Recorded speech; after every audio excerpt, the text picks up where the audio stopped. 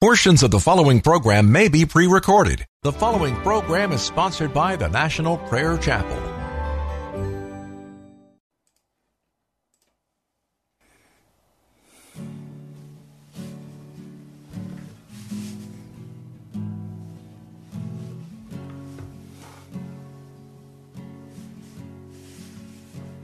There is a judgment greater than anything you've ever known. It won't be long.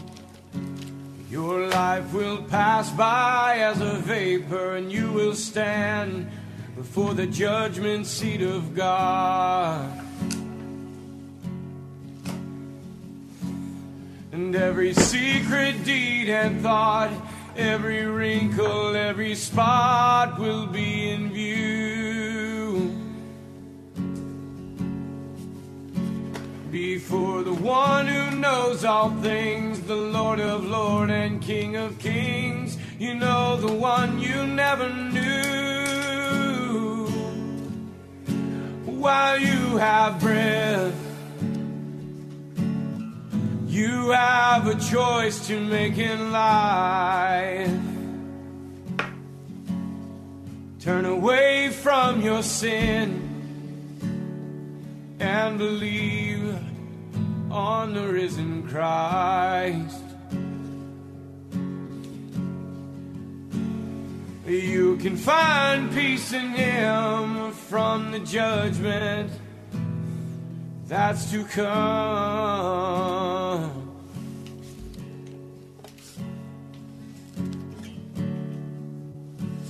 He is the shelter from the coming storm.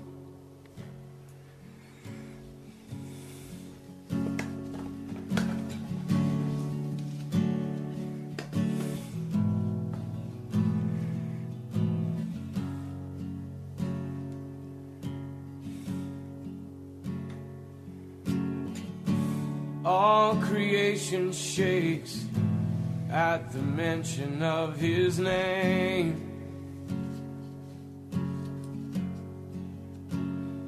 He has power over life and death. Every knee will bow and tongue confess. Heaven and earth will proclaim that Jesus Christ is Lord. To the glory of the Father, will you bow? Will you surrender to His majesty? He can save you from the might of all your sin. This is the fight in which He stands in perfect victory. While you have breath, you have a choice to make in life. Turn away from your sin and believe on the risen Christ. You can find peace in Him from the judgment that's to come.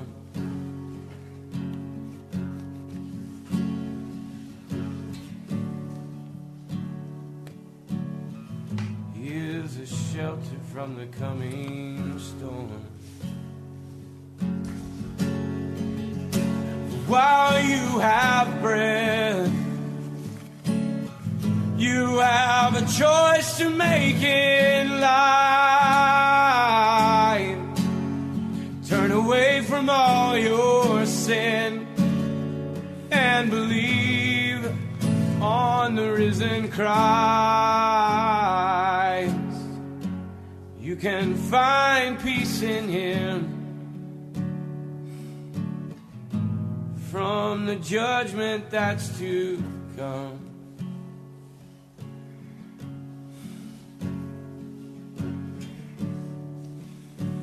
He is a shelter from the coming storm.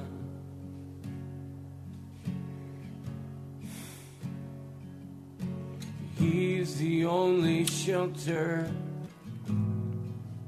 from from the coming storm.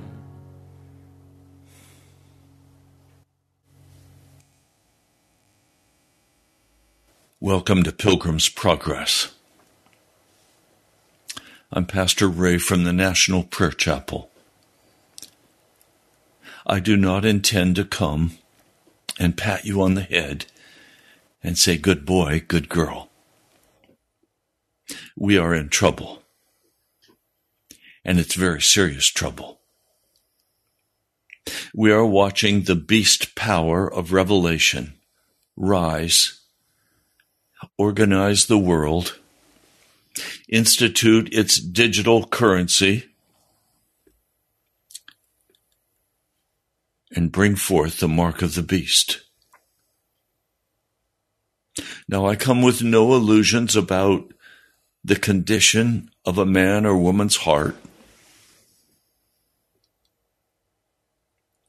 I have no illusion about the wickedness of a man's heart, the evil that we are capable of doing,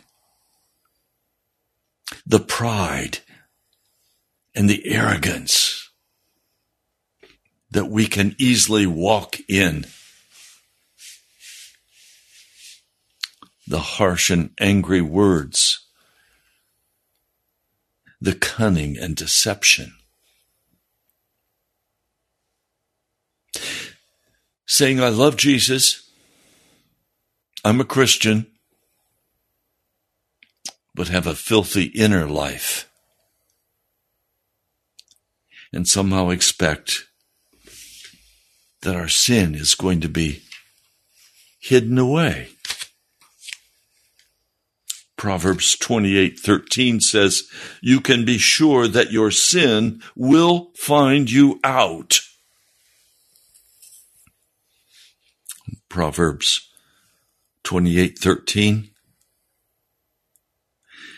He who conceals his sin doesn't prosper, but whoever confesses and renounces them finds mercy. Numbers 32:23. You can be sure that your sin will find you out. There is no possibility of hiddenness from the eyes of God. He looks very carefully at every one of us and says, do I sigh in sorrow over what I have given because they have turned away from me? Are you dishonest with God? Do you pretend? Do you not know that your sin will find you out? That you can't hide from God? That a day of judgment is coming? Yea, the judgment may come much sooner. And then again, there's a final great day of judgment. I mean, this passage in Proverbs 28, he who conceals his sin doesn't prosper, but whoever confesses and renounces them finds mercy. That's true. It's the word of God. I am particularly interested in this concept put forth in a plain way by John Wesley. Entire sanctification. But before that, he talks about crisis sanctification. And the crisis is when we come to our senses and we say, wait, what am I doing? And why do I continue this practice? There has to be an end of this. And that's the crisis, where we recognize that we deserve hell, that we have fooled ourselves, that we have been playing a game with God and with ourselves. I spoke yesterday about watch out for the deceivers. Don't be deceived. And the problem with deception is that we don't know we're deceived. We think we're doing great. We're on our way. We have covered over our sin. We've not allowed the Holy Spirit to come and bring deep conviction to our hearts. We've blown it off. We've become calloused in our heart. So we can go to the football game. We can watch the television, anything we want. We can sit and watch the cross-dressers as they perform music numbers. We can watch anything we want to watch. We can go anywhere we want to go. Why? No guilt, no sensitivity to wickedness, because we have become deceived. We've allowed our hearts to become like a hard, packed down soil. So we have no sensitivity. I say this with great shame to you.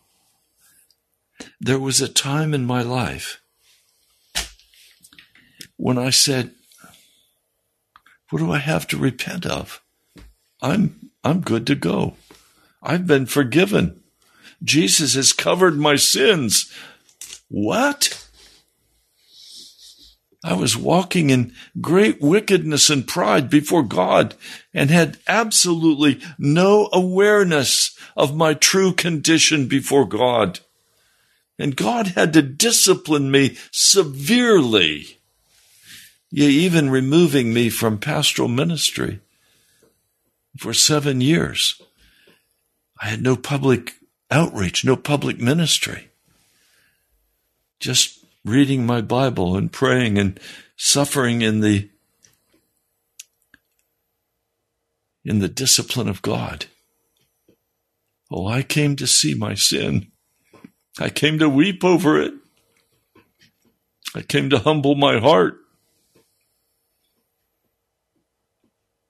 Some of you have never gone through this. You're so utterly deceived. You think you're fine. You think you're saved. You think you're on your way to heaven. But if you begin to listen to that small, still voice of the Holy Spirit, but if you're going to listen to that voice, you're going to have to turn the world off. Now, please hear me. There is nothing good in the world, the flesh, or the devil. He is a liar. He is a deceiver.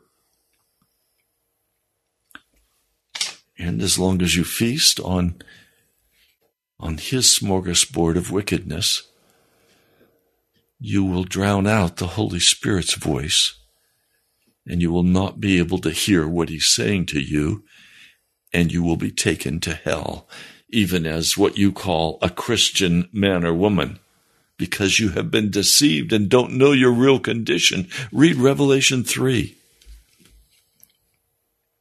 The church at Laodicea.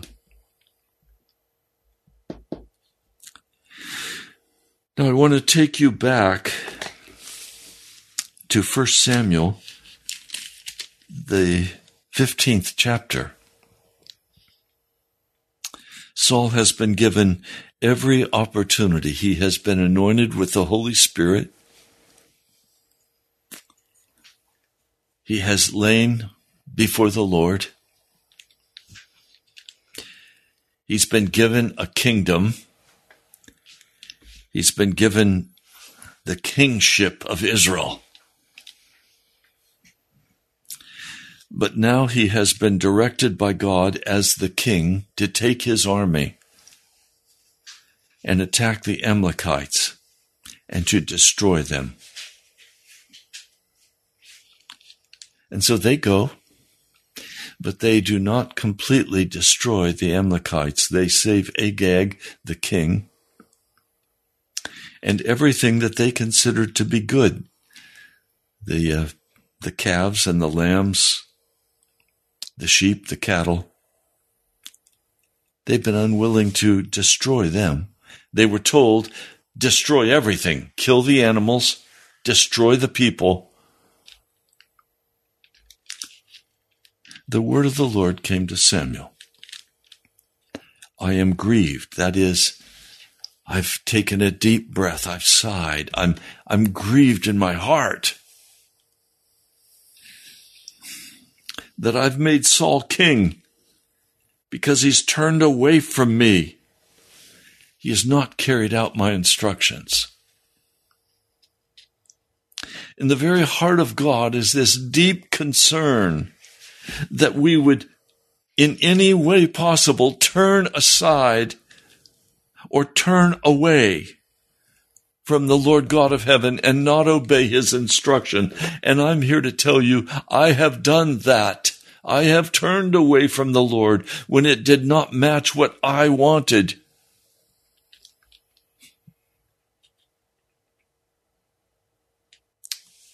Samuel was so troubled, he cried out to the Lord all that night. And I too have cried out before the Lord at times all night for my own wicked heart.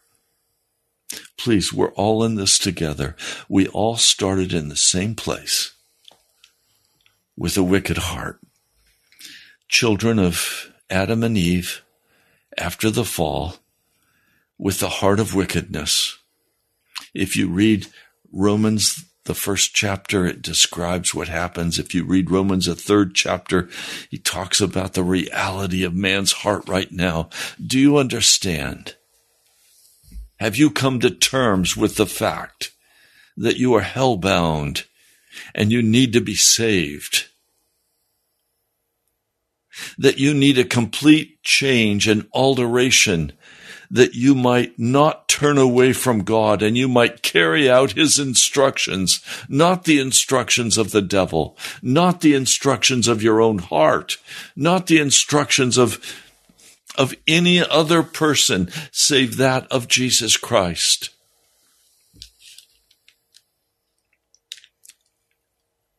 Now Saul goes to Carmel and he builds there a monument to his own success.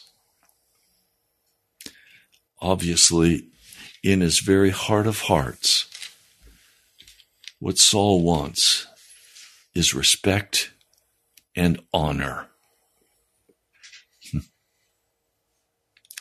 Some of you have heard me say, in my life, I came from a very poor family.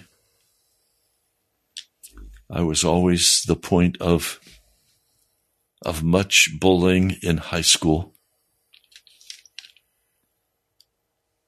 I wanted to be respected,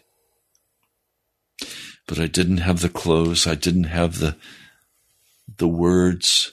I didn't have what I needed. And so I began to struggle to get those things that I needed to have in order to be respected. I wanted that monument in my own honor. I have since renounced personal respect. That's why I'm not afraid to come and speak this way to you, because I don't need your approval. I don't need you to fawn over me. Oh, I used to be so happy with lines of people after a great sermon coming up to congratulate me and ask me to go to dinner and say I was the greatest.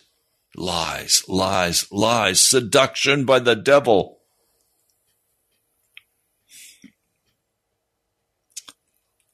I feel sorry for pastors who stand at the door to shake the hands of people as they leave the sanctuary.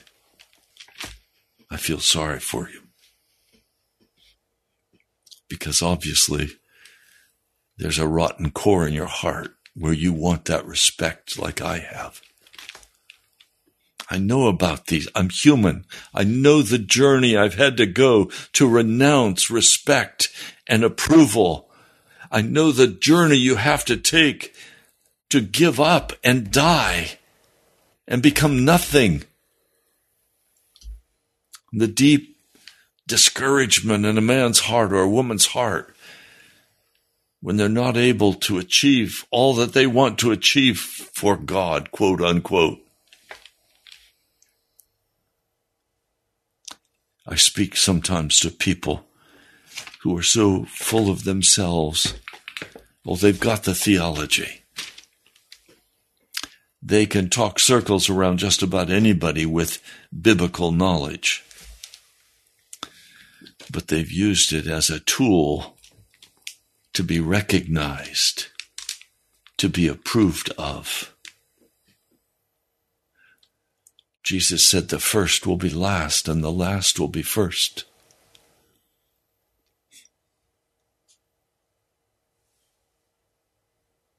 I remember I fired my bishop many years ago. But just before I did that, I went to a meeting where all the pastors were. And I looked around and I saw an old friend. I said, I'll go sit with him. His name was John. I'll go sit with John Muchler. I went and sat down beside him, and he looked at me frightened. And he said, Ray, I can't sit beside you in this meeting. The president, the bishop, will think that I'm with you. I'm a loyal denomination man. And he got up and moved.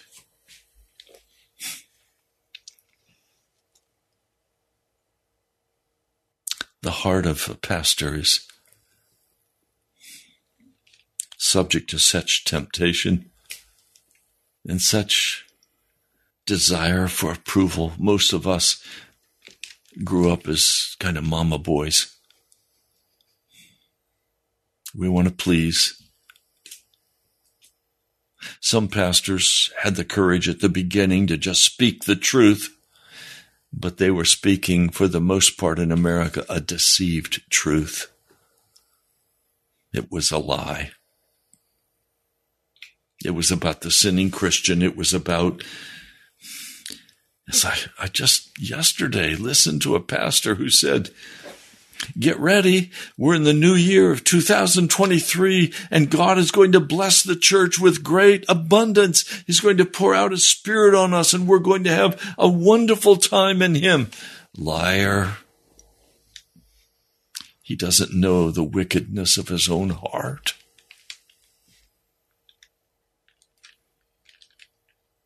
Saul did not know the wickedness of his own heart.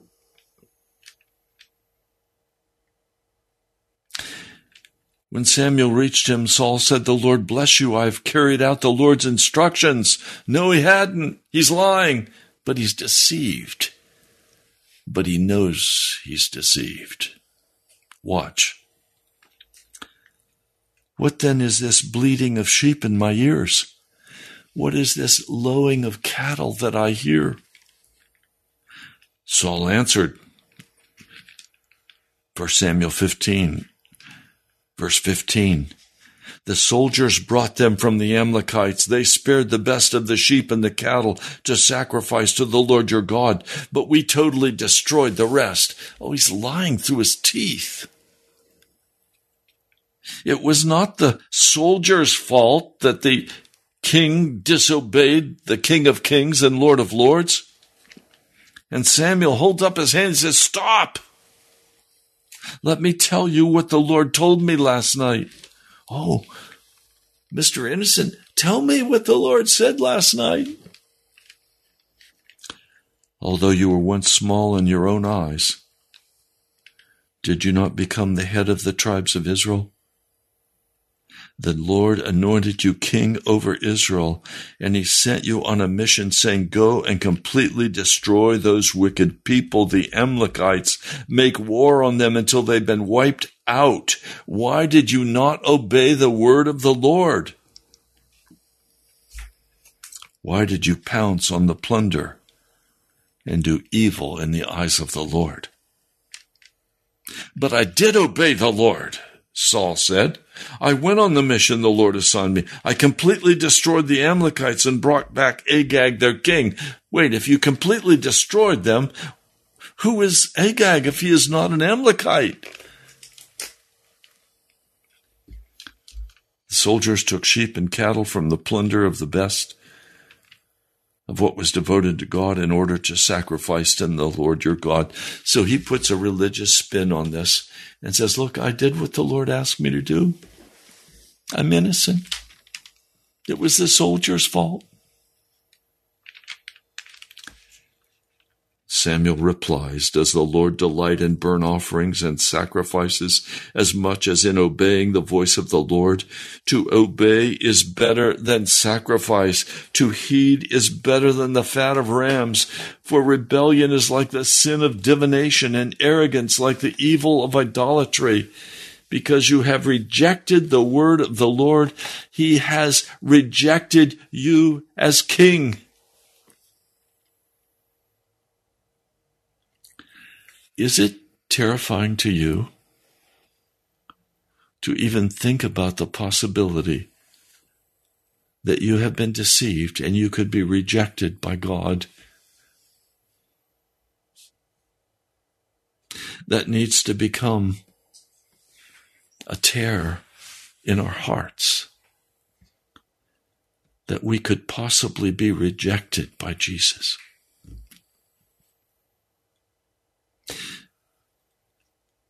Saul finally says, I have sinned. I violated the Lord's command and your instructions. Oh, now it looks like he's going to get honest. But wait, he has an ulterior motive to his honesty. I was afraid of the people. It's the people's fault, prophet. I gave in to them. So I'm not a bad king. I'm just a weak king. Have mercy on me. Now I beg you, forgive my sin and come back with me so that I may worship the Lord. Oh, now I want to go worship the Lord. He's grieved that he made me king. I've disobeyed him, but it was the people's fault. And now let's go worship the Lord. Samuel said, I will not go back with you. You've rejected the word of the Lord, and the Lord has rejected you as king over Israel. As Samuel turned to leave, Saul caught hold of the hem of his robe, and it tore. And Samuel said to him, the Lord has torn the kingdom of Israel from you today and has given it to one of your neighbors, to one better than you. He who is the glory of Israel does not change or lie, for he is not a man that he should change his mind. Saul replied a second time, but again with an ulterior motive.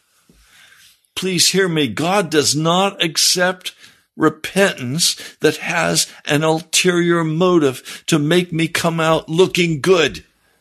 God's not interested in my looking good. Remember the scripture I just shared with you? He who conceals his sin doesn't prosper, but whoever confesses and renounces them finds mercy. Proverbs 28:13. But please honor me before the elders of my people, Saul says, and before Israel. Come back with me so that I may worship the Lord your God. He's after the honor given to him by people, not by the honor given to him by God. Do you understand this?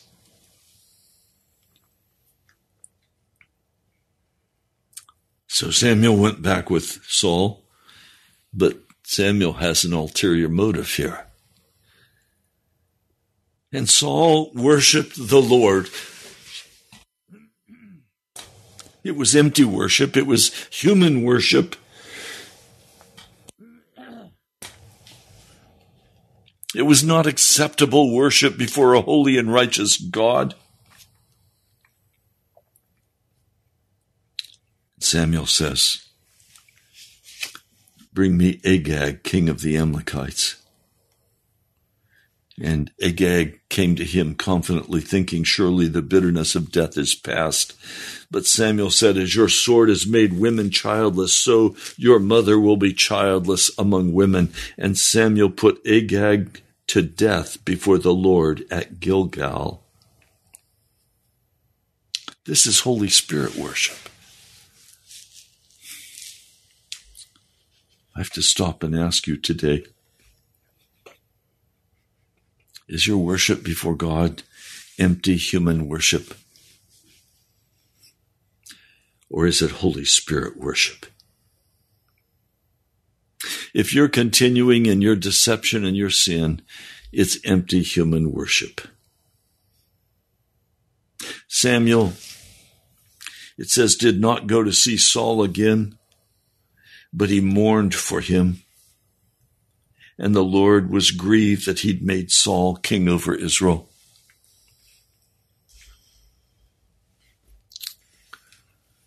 Are you hearing me today?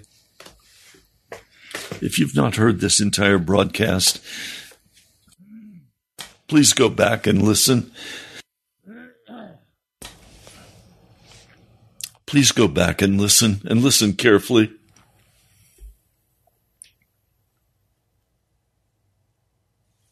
The Lord moved on.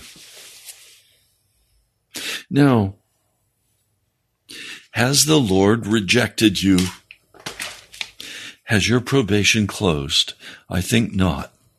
Hebrews, the 4th chapter says, today is the day of salvation. That day is still open to you. But that day is going to require immediate action on your part. You are going to have to confess before God that you have no idea what your sin is if you don't. You're going to have to confess before God that you've hardened your heart, that you've thought you could go your own way, and you have. Or you're going to hear what the Holy Spirit wants to say to you, and it's not a self-help process. It's not, okay, I'll work on my temper now for the next 3 weeks, or I'll work on my patience for the next 3 weeks, or I'll work on this sin of fornication until I can withdraw from it. No. Righteousness does not come by works, and it does not come by white-knuckling our decision to improve our life. That's the world's way. Our way comes out of a crisis with Jesus, where we recognize who we are and what we've done. We recognize the hardness of our own heart. We recognize our stubbornness. We recognize how we have hurt other people in our self-righteousness.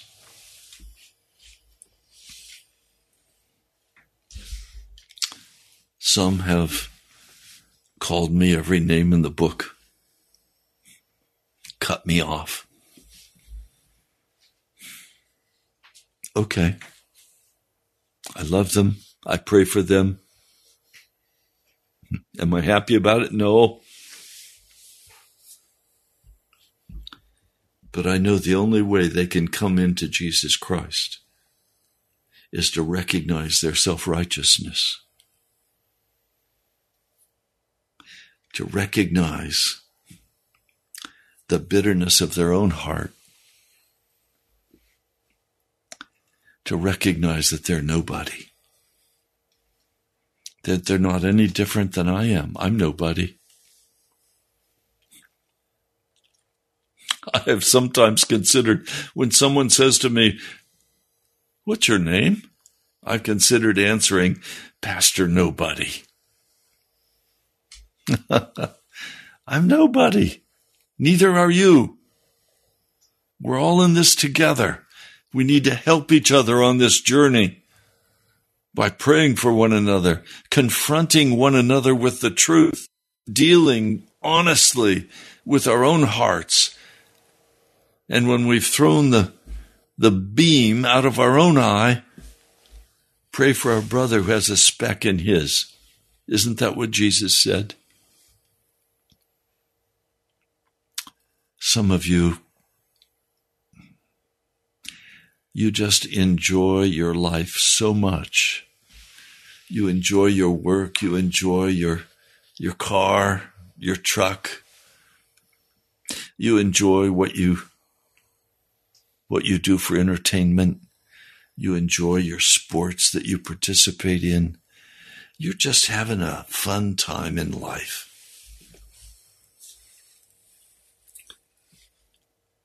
And here comes this killjoy pastor saying, you've been deceived. That's not how life is. Do I enjoy life? I enjoy Jesus. Do I enjoy the things that he gives to me? Yes, I do. But I have to make sure it did come from his hand and not from my own pride, not from my own arrogance. We've got to wake up.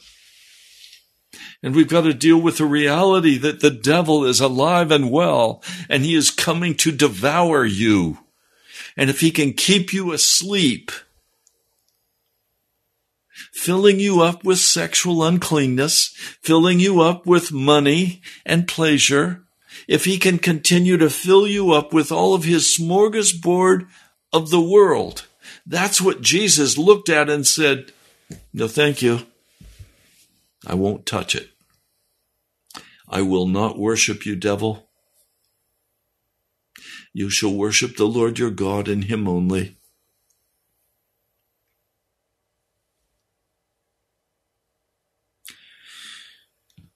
So we have now a king who is going to continue to rule and try to destroy the man that God will anoint. And he's finally going to end up, at the end of his career, he's going to end up terrified by the army that's coming against him. And he's going to go to try to find Samuel, but Samuel's died. So he's finally going to go to a witch. And after she raises up some kind of spirit that's supposed to be Samuel, I don't think it was, because I think Samuel would have commanded him to repent. But I won't argue that point with you. What I do want to say is that the witch identifies this man as King Saul, and she's terrified. He says, don't worry about it. I won't harm you. After she obeys him, calls up the wreath from the underworld, she says, have you eaten today? No. I will fix you dinner. No. But his men who are with him say, yes, you need nourishment.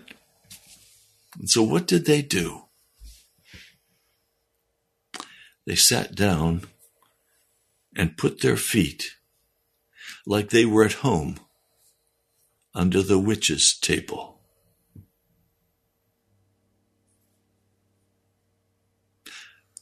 Whose table have you put your feet under?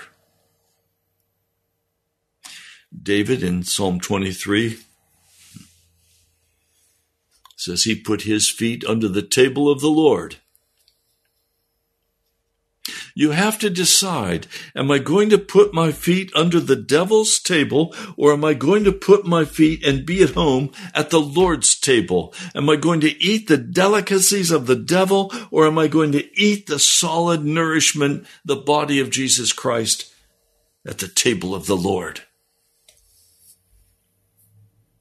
You have to decide. Now I know some of you may be quite offended by what I've said to you today. I have said it with love and compassion, because we're all in this together. And we need to hear truth. And we need to be called out of the darkness into the light. We need to be brought forth by the power of Jesus Christ. We need to enter into Jesus. Let me read this for you.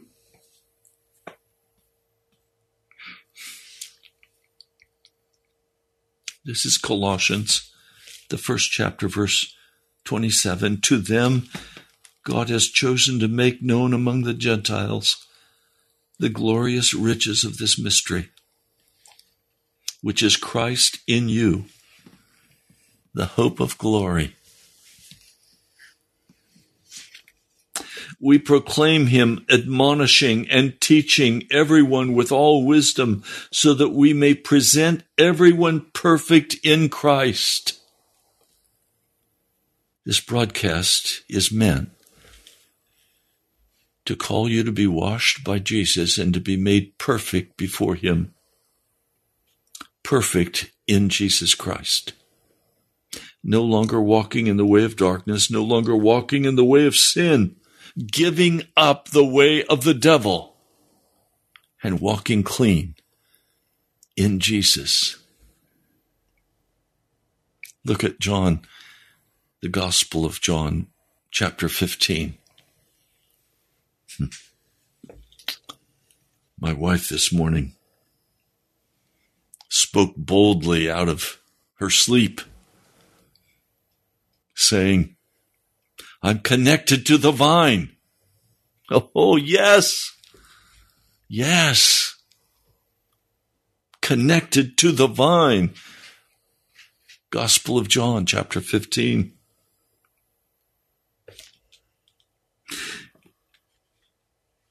So then, chapter 2, verse 6, just as you received Christ Jesus as Lord, I want you to note, you cannot receive Christ Jesus in any way except as Lord. You don't first accept Jesus as a friend, as a Savior. You accept Jesus as Lord, King of kings and Lord of lords. And you bow before him in humble worship. Continue to live in him, rooted and built up in him, strengthened in the faith as you were taught, and overflowing with thankfulness. That's what I want. I am trying with all of my ability, which is small, to build you up in Jesus and to strengthen you in the faith of Jesus Christ, that you would hear the truth once and for all, that you must turn aside from all sin, that you must enter into Jesus by his blood, repenting, being washed, being made clean. When we speak about entering into Jesus, we're speaking about coming to that crisis sanctification where you finally say, I can't play this game anymore. I can't lust after money anymore. I can't be unconscious anymore. I can't go after the entertainment of the world anymore. I'm going to go after Jesus. I'm going to pursue Jesus Christ with all of my power, all of my heart, my strength, my will. I will have Jesus. And we're brought into Jesus Christ. That's the mystery. Christ in you, the hope of glory. The only hope you have is that Jesus, in his great mercy, will not be grieved that he has made you, will not turn and leave you, but will strengthen you, will come in and transform you into his likeness, that you are like Jesus Christ. I come, the only avenue I have right now. I would love a public forum where we could meet in a public building where people could come and hear the gospel. But the only opening the Lord has given me right now is this radio and this YouTube. And I'm coming with utmost sincerity, love, and honesty to say to you, You must turn away from darkness. There is something so twisted in our hearts that we love darkness and not the light. And only Jesus can change that. And you must go in that crisis moment and cry aloud to him. And as you cry aloud to Jesus, he will hear and he will answer and he will transform your heart. He will make you into a new creature. You may have been a Christian for many years, but you've never faced the reality of your own wicked heart. And you're still walking in deception. You're still walking in the wickedness of your heart. Oh, you look good on the outside. You go to church, you might even pay your tithes. Some of you don't even pay your tithe. You say, well, tithe is an Old Testament. No, it's not. We could talk about that. But the minimum would be 10%. Some of you don't even give 10% of your income, let alone 15, 20, or 25%. My dad gave 50%. Some of us have given it all. It all belongs to him.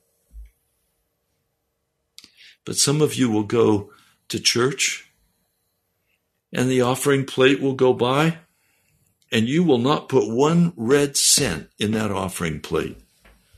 But you'll say, I'm a Christian and I love Jesus. No, you don't. No, you're not. Jesus is looking at the actions of our heart. He's looking at what we do, not just what we say.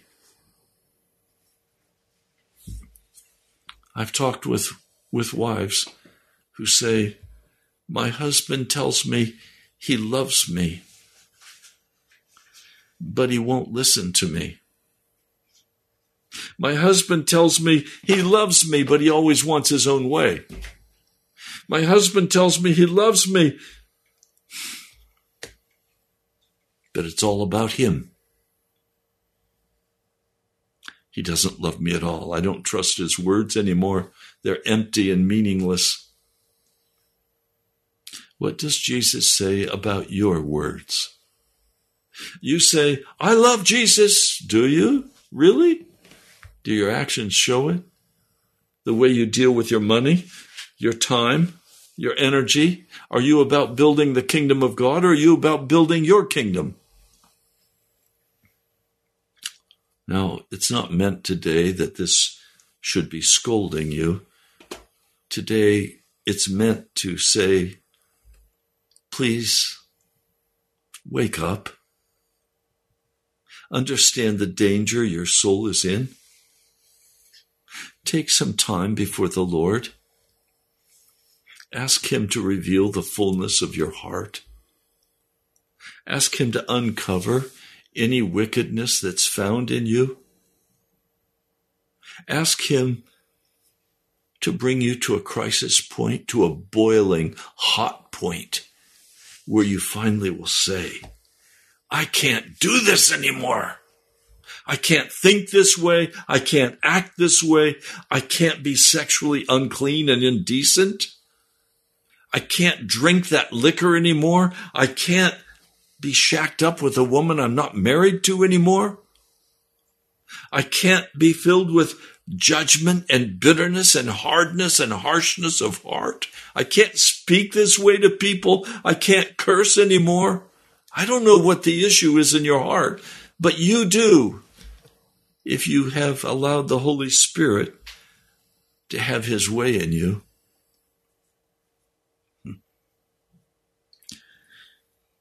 Well, we're just about out of time for this broadcast. I would like to tell you that we're starting a new broadcast on 7:80 a.m. and here on YouTube on Saturday afternoon at 2 o'clock. You're welcome to watch. It's a children's story hour. It's the reading of Pilgrim's Progress with some explanation. It's a 26-minute program, and you're welcome to tune in and listen and watch and pray. That's every Saturday at 2 p.m. on 780 a.m. or here at nationalprayerchapel.com. You're welcome to watch. And give me feedback. Let me know if I'm hitting the mark. Let's pray. Lord, I come today thanking you for moving in the heart of so many people, calling them to repent of their sin and to get right with you. I rejoice with every sinner who turns from their wickedness and seeks your face. Lord, please come. Please establish a standard of righteousness in this nation with revival power. Lord, wake up your church. Wake up your pastors before it's too late and you turn them out as you did King Saul and say, I'm grieved over you and I am going to leave you now because you have turned aside from me. Lord, have your way. I pray in your holy name. Amen. I want to thank those of you who have already started giving to Cover Radio for this month. A dear brother from Carlsbad, California, sent an offering yesterday. I appreciate that. Gloria sent in her offering. I go to the post office every day, check, and I say, Lord, thank you for what came and thank you for what didn't come. We trust you. You're the one who moves in the hearts of people to give. So thank you. Write to me at Pastor Ray Greenley, National Prayer Chapel, Post Office Box 2346, Woodbridge, Virginia, 22195. And I want to thank Ms. Cook from Alexandria. Thank you. I've been praying for you. I don't know what the issues are in your life, but you've been very kind to Jesus, and I know he loves you. I pray God's blessing for you. You can also go to our webpage, nationalprayerchapel.com. You can give online. You can see the videos online. And you can also get directions to come to the National Prayer Chapel. You're welcome to come. We're a serious group. We're earnestly seeking Jesus, the Christ. God bless you. I love you. I'll talk to you soon. Now unto him who is able to keep you from falling and to present you blameless before the presence of his glory.